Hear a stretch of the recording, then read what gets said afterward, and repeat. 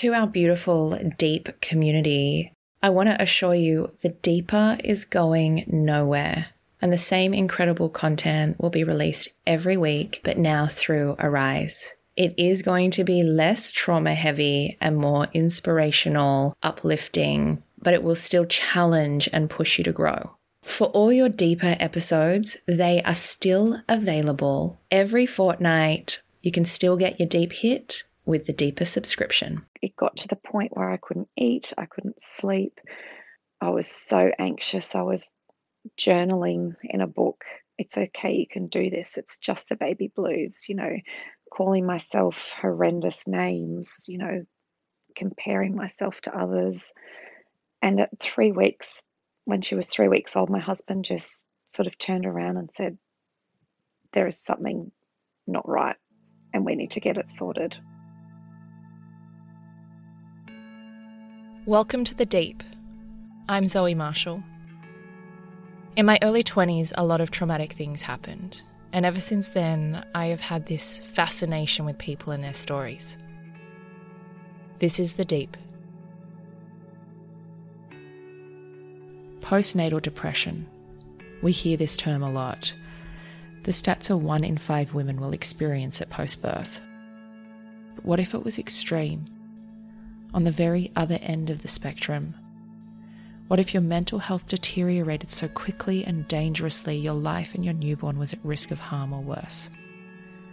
What if you needed to be institutionalised for years, given ECT treatments and every drug imaginable to try and help? This wasn't a what if for Taryn. This is her story. Content warning. If you're suffering or triggered by the themes of this podcast, help services are listed in the show notes.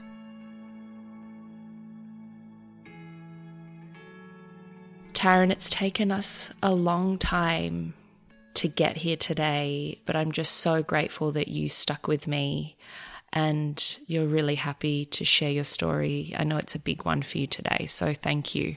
Oh, you're welcome. I'm happy to share just to help whoever I can. I think when we hear the term postnatal depression, it's quite a spectrum, isn't it? Yes. Well, you have the baby blues, which is very normal hormonal response after having a baby, but then anything that lasts longer than that sort of initial 10 days is considered abnormal. And you can have mild depressive thoughts, anxiety, and that can really scale to, depression where someone's suicidal, anxiety where people can't leave the house. So the scale's huge, and I think that's important to understand. I think it's important to know, like you said, if it's an extended feeling of anxiety or depression, it's a different feeling than you've got a newborn and that's just overwhelming. Yeah, I think definitely there's a difference between being overwhelmed, but then being able to overcome those feelings to leave the house to get bread or milk or whatever you need to, or asking for help for someone to help you. But when those thoughts and actions, become crippling and really affect your life and everyone's lives around you, that's when it becomes a problem. You had very extreme P&D. Can you take us back to, let's say, the end of your pregnancy and then into your birth and then postpartum experience? Yeah, sure. I had an relatively easy pregnancy. I'd had no history of mental health issues apart from being probably a high achiever. Then it came to the end of the pregnancy and I had high blood pressure, so I had to be induced, which to me was okay. I didn't really have any bad feelings about that. Went to the hospital. It was all very planned, very clinical. Had the baby. It wasn't overly traumatic, so I didn't have birth trauma as such. But as soon as she was born, I just had this panic. I sort of looked at this baby thinking, what the hell am I going to do with you? I don't know what to do. And it just got worse and worse and worse. I was crying. I couldn't work out how to stop my baby crying, and it got to the point where I couldn't eat, I couldn't sleep. Um, I was so anxious. I was journaling in a book. It's okay, you can do this. It's just the baby blues, calling myself horrendous names, comparing myself to others. And at 3 weeks, when she was 3 weeks old, my husband just sort of turned around and said, there is something not right and we need to get it sorted. And that's kind of where my journey started. And this was your first child? First child, yeah, I'd done the research, Yeah, read the books. nothing really to compare it to. It wasn't like you'd had a different experience. This was your first experience. Yes, it was my first experience, and I I thought I knew what I was doing because I had read all those baby books that they tell you to read, and I'd been to all the classes, and I chatted to other mums, but nothing can prepare you for when that baby's actually in your arms. So your husband's obviously worried. There are signs here that he's alerted to. What is his next step? He took me to a GP. He didn't know what was wrong. He just knew that I was really struggling. And the first GP we went to was quite abrupt. He kind of said, well, it's your first baby, what do you expect? And wrote a number on a piece of paper, which was to the local mental health unit. Um, and I just freaked out. I just was like, there's nothing wrong with me. Like, I don't need this. But my husband persisted, and we just went to another GP who uh, knew a bit more about PND, was a bit more understanding. And she actually set a meeting up with the director of a mother and baby unit at a specialist psychiatric hospital, which I wasn't happy to go to, but my husband kind of forced me to, which, in like looking back, saved my life. But I did not think that I was unwell enough. I just thought that I had to pull my finger out and get over it and snap out of it and do my job. But I just couldn't do that. So the baby is how many weeks when you enter the facility? She was 3 weeks old, so I'm grateful that I went early because had I waited, I don't know what the outcome would have been.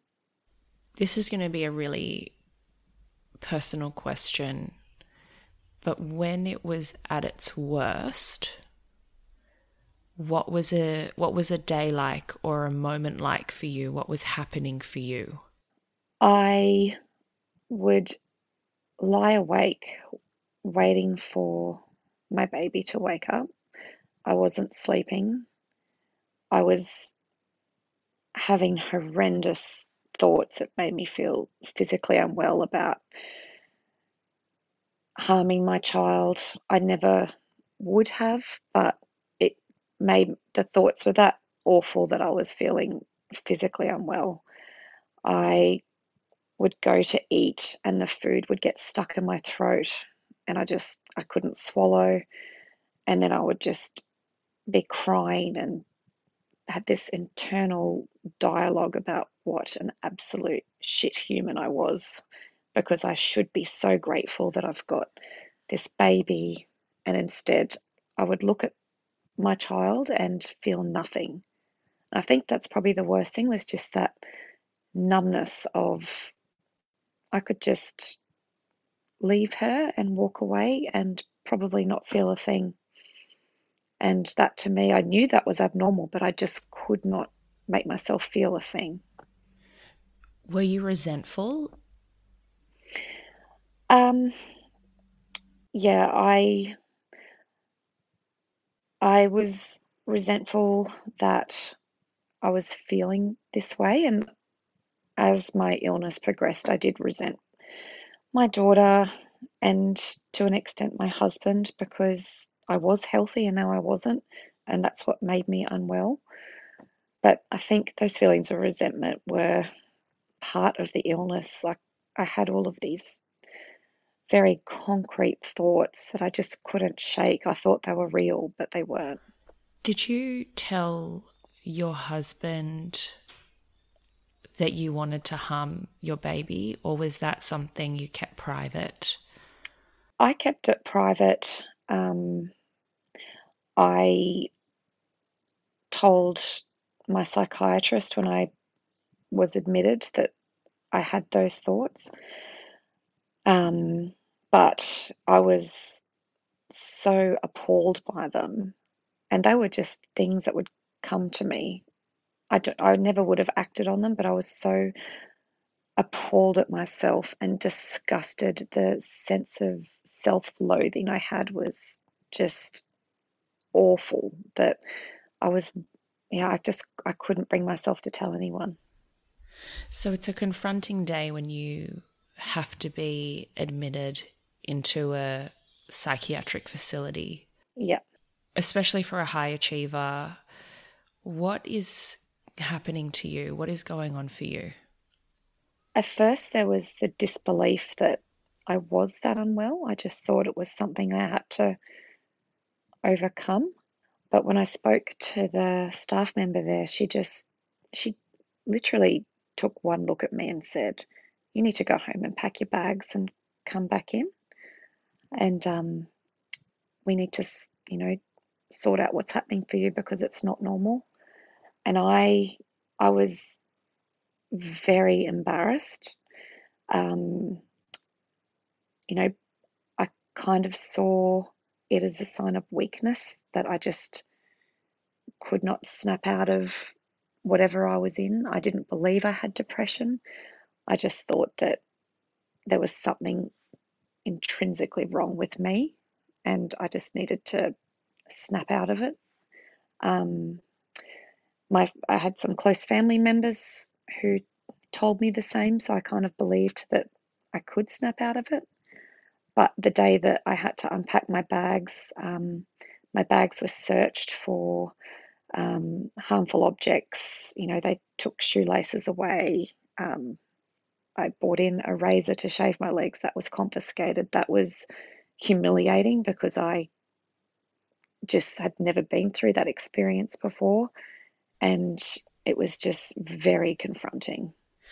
Where's the baby through this period? Like within the first 3 weeks that you were meeting her needs but struggling, was anyone else supporting you? And then when you went to the facility, did she join you?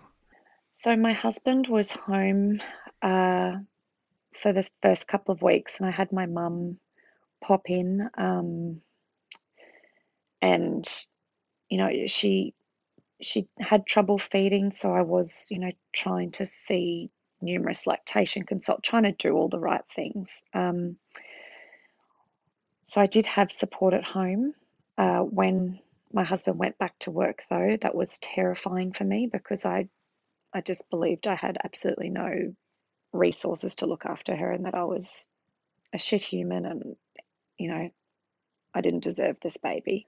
Um, when I was admitted to hospital, it was a mum baby unit, so she was admitted with me.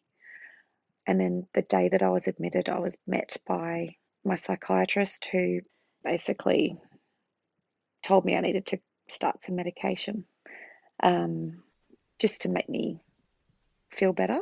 Mm-hmm. I was very against any medication. I always have been, but I kind of went on it, providing that it was breastfeeding friendly. Mm-hmm.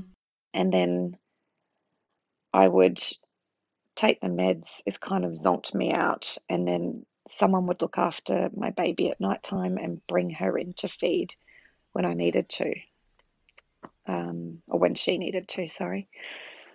But yeah, she was with me. Were you resistant to the facility and their protocols, or did you just surrender? Were you just so exhausted that you were like, just whatever it takes? I was resistant not on the terms where I mean, I did argue a lot with the staff members about, going on medication. I didn't believe I needed cognitive behavioral therapy, but I sort of also felt like I had been admitted and I needed to do whatever I could to try and get better because I could see what it was doing to my husband. So I was also trying to do the best thing, but it was, I guess, ultimately against my wishes at the time. Yeah, and the way the meds make you feel, I'd never taken any kind of psychiatric medication before, but it does really knock you around. And it sounds so, there must be some kind of system or program where they're just trying to get you rested and then rehabilitated in some way to be able to Yeah, care for her or connect with her. What happens in the next days or weeks?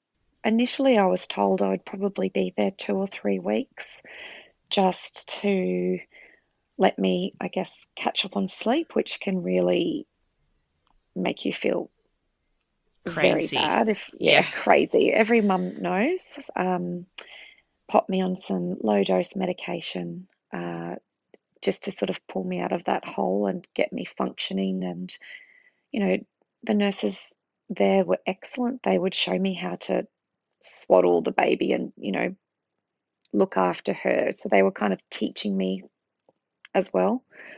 Unfortunately for me, though, the medication just didn't work. And I went through many, many, many different kinds of meds to try and work out what would be effective for me. Um, and in the first week, I commenced an inpatient cognitive behavioral therapy program, and it was all about, I guess, challenging your negative thoughts and really trying to reframe my thinking that I wasn't a failure. That was my big thing, that I was a failure and I just deserved to die. Oh, The psychiatric unit, I guess, you tried to treat me with CBT and medication, as well as education strategies from the nurses. But I just found, the 2 weeks that I was there went to 3 weeks. My meds were upped. Then they added stuff like Xanax for anxiety, all of these other PRNs, which are per required need meds, which are ones that you take when you feel like you're just not coping despite all your usual medications. Um, it got to the 6 week mark, and the doctor just said to me, my psychiatrist, he said, look, we need to use some stronger medications that aren't breastfeeding safe. And I flipped out and said, there is no way in hell that I'm stopping breastfeeding because of my fucked up brain. Sorry for swearing, but that is not going to determine, you know, whether or not I breastfeed my baby. And he just said, well, you know what, Taryn, you can either get ECT, which is electroconvulsive therapy, or try some stronger drugs. because what I'm hearing from you is, in fact, a mother's maternal need underneath all of the chaos is you still wanting to breastfeed, which is such a instinctual thing. So it's such an interesting thing to hear because you've talked about harm and self-hatred, and Yeah. that's still at the front of mind, which is just so interesting. I wanted to do the best by her. I, and I mean, I look back at it now and my opinion is fed is best, not breast or bottle, but I'm taught 10 years ago or 9 years ago, it's my daughter's nearly 9. It was very breast is best, try and breastfeed. When I had all the issues, it was like, just keep trying, keep trying, keep trying. And I did want her to have the best. And I I guess I did have the urge to give her whatever I could despite my health.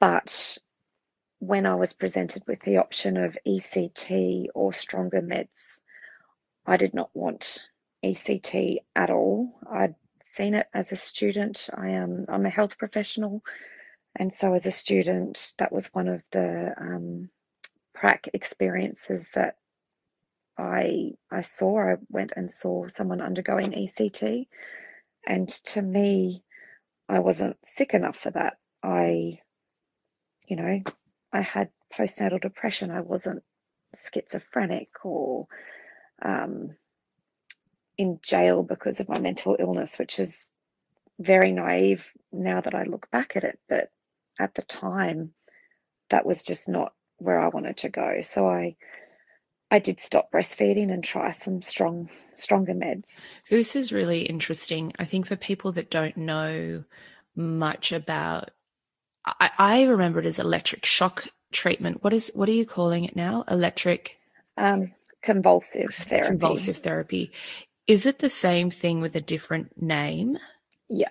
Can you explain what it entails? So basically, some electrodes are placed on your head and just kind of underneath your ears and your chest and your abdomen, and you're given not a general anesthetic, but a twilight sedation, so you can't remember it, but an electric current is, I guess, passed into your brain to try and reset, I guess, the neurotransmitters. It's quite intense.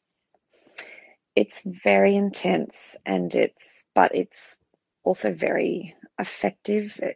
Studies have shown it has been a very effective treatment if all else fails.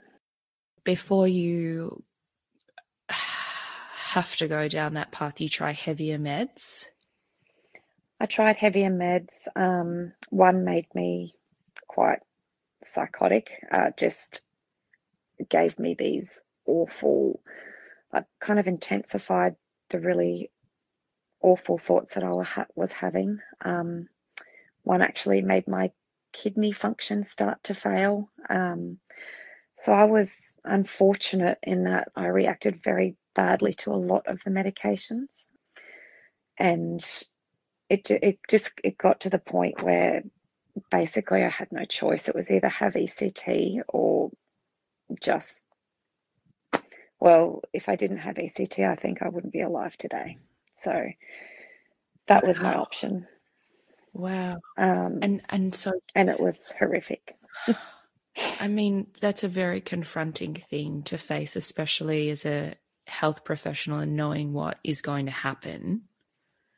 Yeah. Did you just surrender? Were you at the point of desperation, or were you still fighting? It got to the point where I guess I surrendered. I just was like, if this is the only thing that's going to make me better, then I'll just do it. Like, just, and at that point, I didn't even really care what happened to me. Like, I remember, the first time lying there, and the nurse, she was lovely. I was just on like a little trolley, and you can hear, so you can hear the people before you can hear the machine making these like high pitched kind of noises. So you can hear the people having it. And I was so anxious, and I was just bawling my eyes out. And I can remember being wheeled into this very bright room. And I just looked at the anaesthetist and I just said to him, can you please just give me too much anesthetic so I never wake up again? And I would get ECT 3 times a week and would beg him every single time just to kill me. And I was like, no, well, no, it'll be an accident. Please just kill me. And I mean, obviously, he was lovely, and he's like, you're going to feel better soon. You'll wake up. It's okay. But, I did undergo quite a bit of ECT. I think over 70 sessions, not all at once, but over the course of the next 18 months, I did get it because it was kind of the only thing that sort of pulled me out of that really dark hole, which I would eventually go back down again. And my last course was when my daughter was just over 2. Oh, Yeah, it was terrifying. I just feel so sad that that's your experience and that Yeah, you could beg someone to kill you because you were so at a yeah. loss. That just feels, oh, I just thought everyone would be so much better off if they didn't have to worry about me. And, I couldn't snap out of it myself, so I should just die and everyone would be far better off. Like I acknowledged, I was like, yeah, they might be sad for a bit, but long term, they would be better off without me. And it's sad because I look back and I can barely remember the first 3 years of my daughter's life from the ECT. A lot of my memories of my wedding day oh. was, I'll be watching movies with my husband even now, and he's like, I remember when we saw this, and I just won't have any recollection at all. Because I wanted to ask about that. That is the side effect. It doesn't just Mm, alter what they're trying to fix, it alters things that are. memories. Yeah. So depression itself affects your memory because you're just not in any sort of shape, I guess, to form great memories. But the ECT not only affected the memory of the time, but it's affected my retrograde memories of the past. Some some of it has come back, so I have managed to get back to work, but it took a lot of work to get there. Were you discharged at all, or were you in there for the 18 months? I was discharged, so the first admission lasted 5 months, um, which is a really long time when you think about my husband, who was kind of by himself at home with his wife and daughter in a psych unit. My first discharge, I think I lasted a week and then I was readmitted because I actually self harmed, and I've never done that in the past. But I was home and I just remember looking at a knife, and I don't even know why, but I picked it up and just kind of cut my arm. Not deep enough to do any damage, but I just wanted to see if I could feel anything I couldn't. Like I just looked at myself and I kind of went back to the hospital for an outpatient visit, and I just told my psychiatrist that, and he just immediately called my husband and said, I'm not sending Taryn home. She's self-harmed," and my husband had no idea, and he was shocked, as was I. Looking back, I can't believe I did that, but it was just something that came to me, and I did it. And it was so shocking that my life had spiraled to the point where I was doing that I still can't believe it. It makes me feel sort of sick to the stomach now talking about it. So you get readmitted for how long? To be honest, I don't know exact dates because my memory of those specific things isn't fantastic, but it would have been about 6 weeks, and then I went home again. The first 2 years of her life, I was in and out quite a bit. Overall, I would have spent over 12 months in hospital as an inpatient. But then when I was an outpatient, I went every single week for a psychiatry appointment and a psychology kind of group appointment. So, what is it like integrating back into home life? Terrifying. It's horrendous. It's the most anxiety provoking thing you can think of because the hospital becomes that safe place where if you don't know what to do because you're anxious, you can ask a nurse. So you become a bit dependent upon that. And the staff there are very well aware, and they try and make you independent with your baby when you're in the hospital, but when you're at home, it's a whole different ball game. So I think it's, I had my mum and my mother-in-law and a lot of people come and stay with me because I couldn't actually get up at night because the meds I was on was so strong. I was a zombie. I remember a friend, she came to visit me and she's told me this only in the last 6 months. She's like, "Can you remember when I visited you?" And I was like, "No."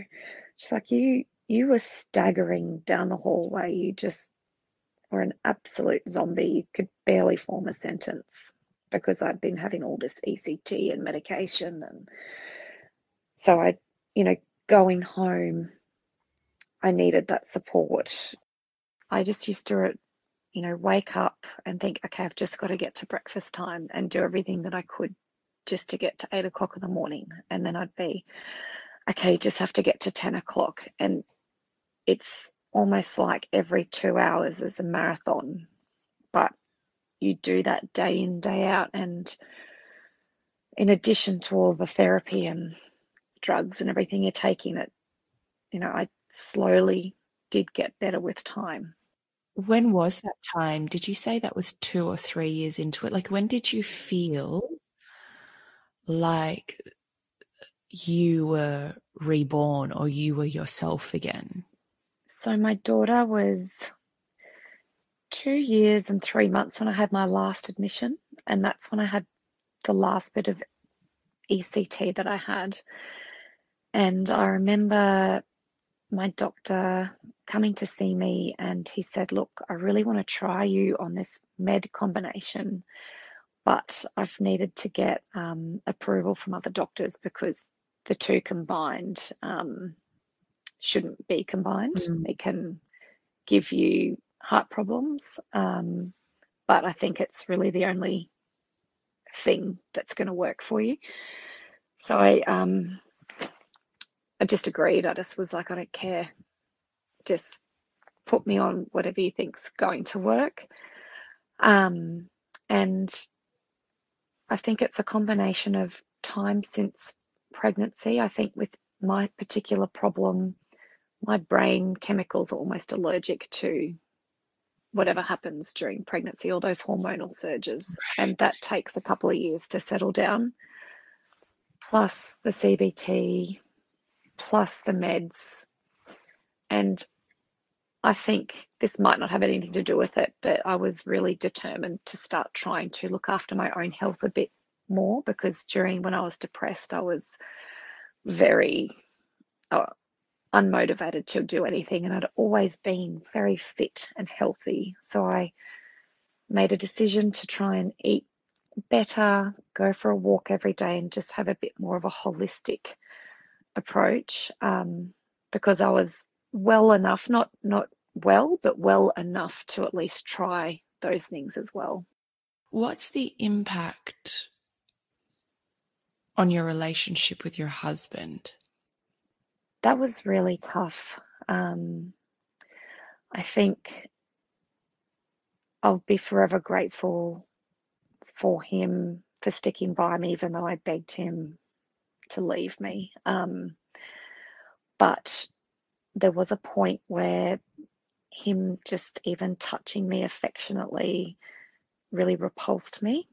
And it was just that revulsion that I got because I didn't feel that I was worthy of being loved. And I just, yeah, that really, I think, hurt him because he's a touchy feely guy. That's how he shows his emotions. And to me, I just felt repulsed, and we ended up at one stage sleeping in separate beds because I didn't want anyone near me. We did go to couples counselling to talk through some of those issues, and because he'd also been through a trauma, like what he saw me go through was so traumatic for him, and I'm just so lucky that he's the kind of guy that he is that stuck by me. And, you know, we're a normal couple now, but it was a tough 3 years. And it was we'd only been married 18 months when my daughter was born. So it was quite early on in the relationship, too. What's your relationship like with your daughter now? Like, what was that? How was the bond formed over the years? Um, Initially, there was that numbness. I think I'm always going to question the bond. We're very close, but I'm always going to question it because I think I have, I will always have guilt because I could not bond with her like I should have. I'm saying should in inverted commas, but Mm. I've I have some guilt surrounding our relationship. If she's a sassy, nearly 9-year-old girl. If she's sort of pushing my buttons, I sort of think, oh, is that? Sometimes I question myself surrounding that, and I think that is quite normal considering the traumatic start we had. But she, when I so after she was 1, she wasn't allowed to come into the hospital with me anymore. Okay. So she spent a lot of time with grandparents and my husband whilst I was an inpatient. And so initially, she had horrendous separation anxiety whenever I was around. So I'd drop her to daycare and she would flip out to the point where, you know, we were prying her arms off me just so I could leave her. So I have horrendous guilt about that. But doesn't that also show that incredible bond, regardless? Oh, yeah. She's such a cuddly, affectionate, sweet girl. And I'm just so lucky to have her. I'm probably going to get a bit emotional here, but, you know, when I first came home from hospital, she refused to sleep unless I was in bed with her. So I slept with her for a full year. Mm. And she would just hold my hand to make sure I wasn't going to go away again. So I think over time, that's it got stronger and stronger and stronger. It got tested a little bit. I did go on and have a second child. They're 4 years apart. How was that I am like, wow, even the thought. Oh, I know.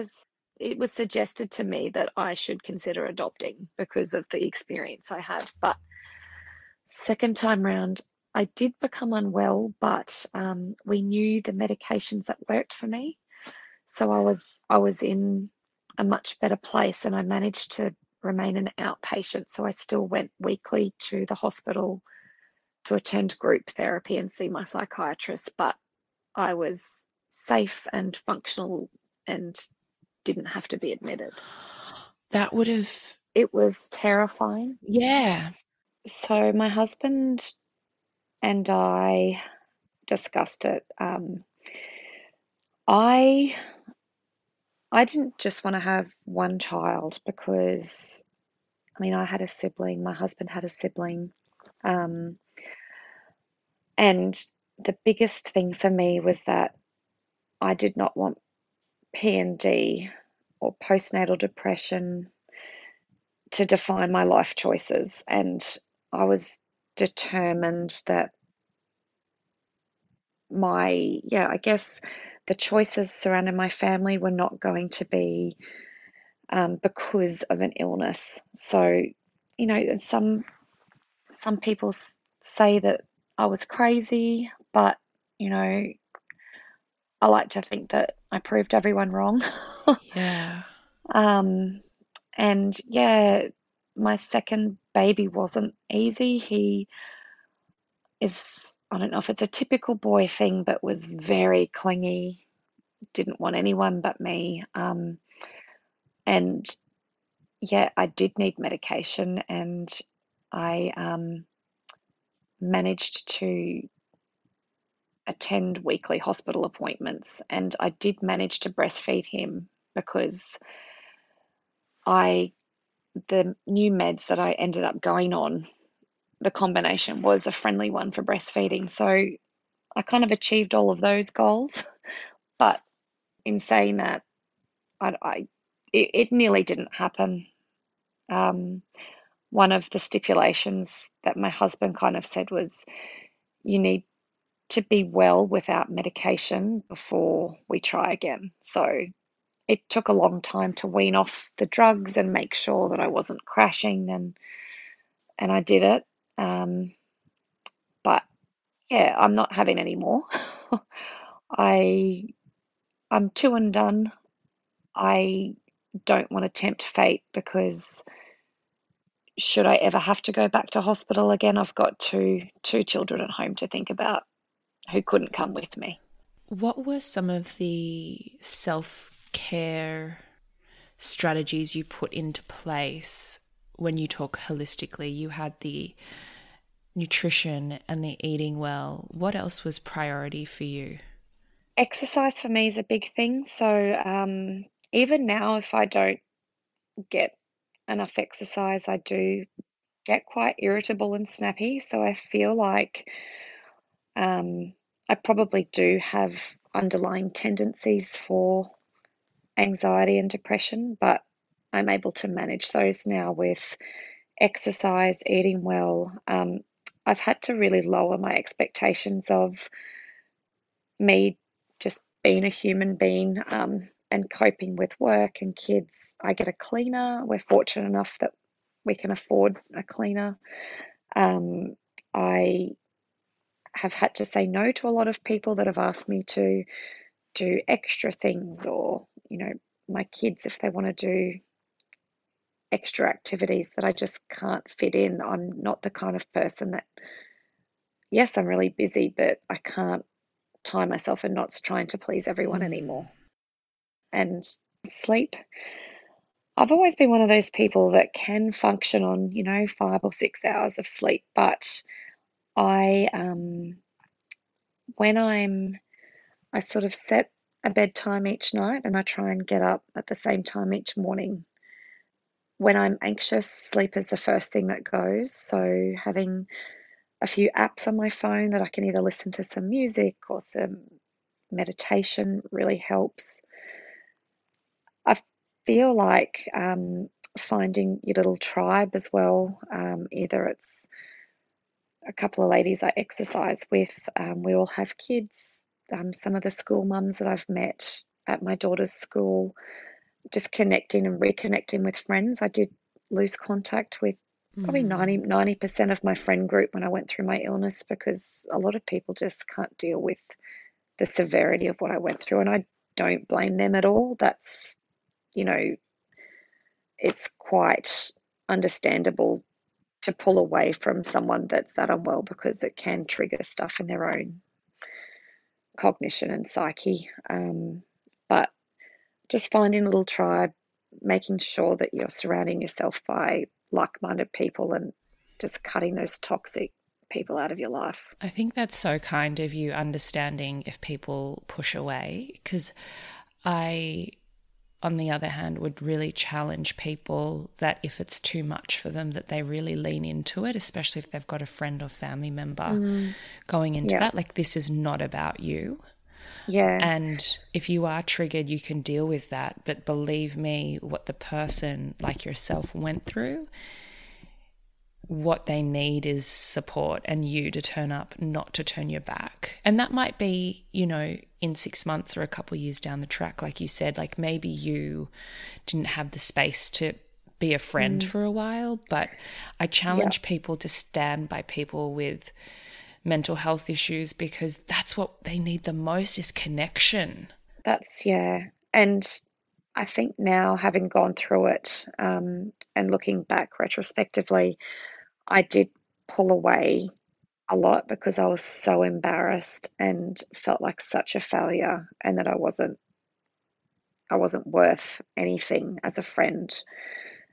And I think, if you do have someone in your life that is doing that, then yeah, reach out and connect if you can. I do agree with that, but in saying that, I don't blame the people who did pull away because, you know, if it was their first experience with someone with a mental illness, it was quite a horrific one to to look at. Yeah.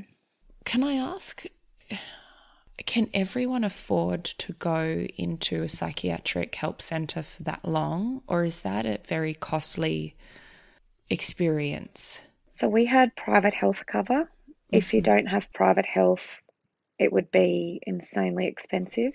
Mm. Um, Unfortunately, the health cover that we were with did not fund my daughter's stay because she was considered a boarder, not an inpatient. And to me, that's crazy because if you're a mum being admitted to hospital for P&D, surely having your baby there to help with the bonding Mm-hmm. is part of you getting better. But so overall, we probably spent close to $18,000 having her stay with me, which as a young couple was really expensive. I was also fortunate enough that with my superannuation, I could access income protection insurance just to help out with the bills because I wasn't working anymore and I was earning more than my husband at the time. So, we went back to one wage. So I was fortunate in that, there are 1 in 7 mums experience P&D and 1 in 10 dads actually go through some sort of mental illness, whether or not be it anxiety or depression. And that's just stats you can find online. But not everyone has private health. And Yeah. in Queensland, there's a 4-bed unit at the Gold Coast that's dedicated to mums and babies, but that's it in terms of public beds. That's So absolutely outrageous. it's outrageous. It's such an underfunded part of our healthcare system, and it's really sad because there's a lot of disadvantaged women and men who not only have P&D but any kind of mental illness that just can't access the treatment they need. It just felt, yeah, it feels really unfair. Like you obviously had great things lined up for the worst case scenario to happen. Yeah, If you don't have the financial means and you are thinking of harming yourself and harming your child, how is there not support. resources? Yeah, there's a Mm. helpline, but then what else? Mm. Well, yeah, there's the helplines. You can present to a public emergency, but the public mental health facilities are just terrifying from what I've heard. Um, I've had friends who were handcuffed to beds, um, and that's just, they ended up in the private system, but they presented initially to public emergency, and they they under resourced, and just the education surrounding best healthcare is, it's shocking, and the awareness is so limited that it actually makes me really angry. And that's Mm. the reason I reached out to you to talk to you as well, because something needs to change now. I hope that this helps in some tiny way because it's infuriating. I want to thank you so much for going there with us today. I'm sure it's really difficult for you. Yeah, I talk about it a lot now, um, as a part of my healing. The more I speak, the more feedback I get from others saying, "Oh my gosh, thank you so much. I went through P&D, but I was too scared to seek help." And I just want to say to all of those people, seek help because, you know, motherhood can be, and the only reason I know this is because I had a second baby and I had help, but it can be rewarding and it's not a scary, awful place to be in like I thought it was initially. Yeah, that's a really beautiful thing, I think, to point out, is that things get better. There is a light at the end of the tunnel, and it might be the hardest road you've ever had to walk, but there's a little person there waiting for you at the end who's always going to welcome you with open arms. Mm. Taryn, my final question is, who are you when no one's watching? When no one's watching, I'm someone who likes to curl up with a book and a nice coffee. I do come across as being quite an extrovert, but I need my me time and I need my time to be separate from other people because I'm someone that gets overwhelmed, I think, with the busyness of life, and I need to disconnect and just have some me time. Thank you so much for sharing with us today. It was a pleasure, and thank you so much for sharing my story. I hope it can help. I hope you enjoyed this week's episode of The Deep. If it's left you with any burning questions for me or our guests, please hit us up by direct message on Instagram at What's the Deep.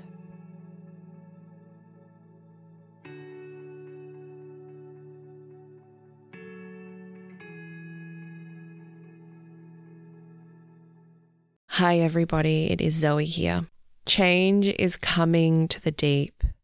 I want to welcome you to Arise. It's uplifting, it's quirky, it's curious. It's all about the mindset and self-discovery to be more helpful and of service. During 16 of the Deep, you will hear some of these episodes, and I'd love to hear what you think of them over on our Instagram at What's the Deep.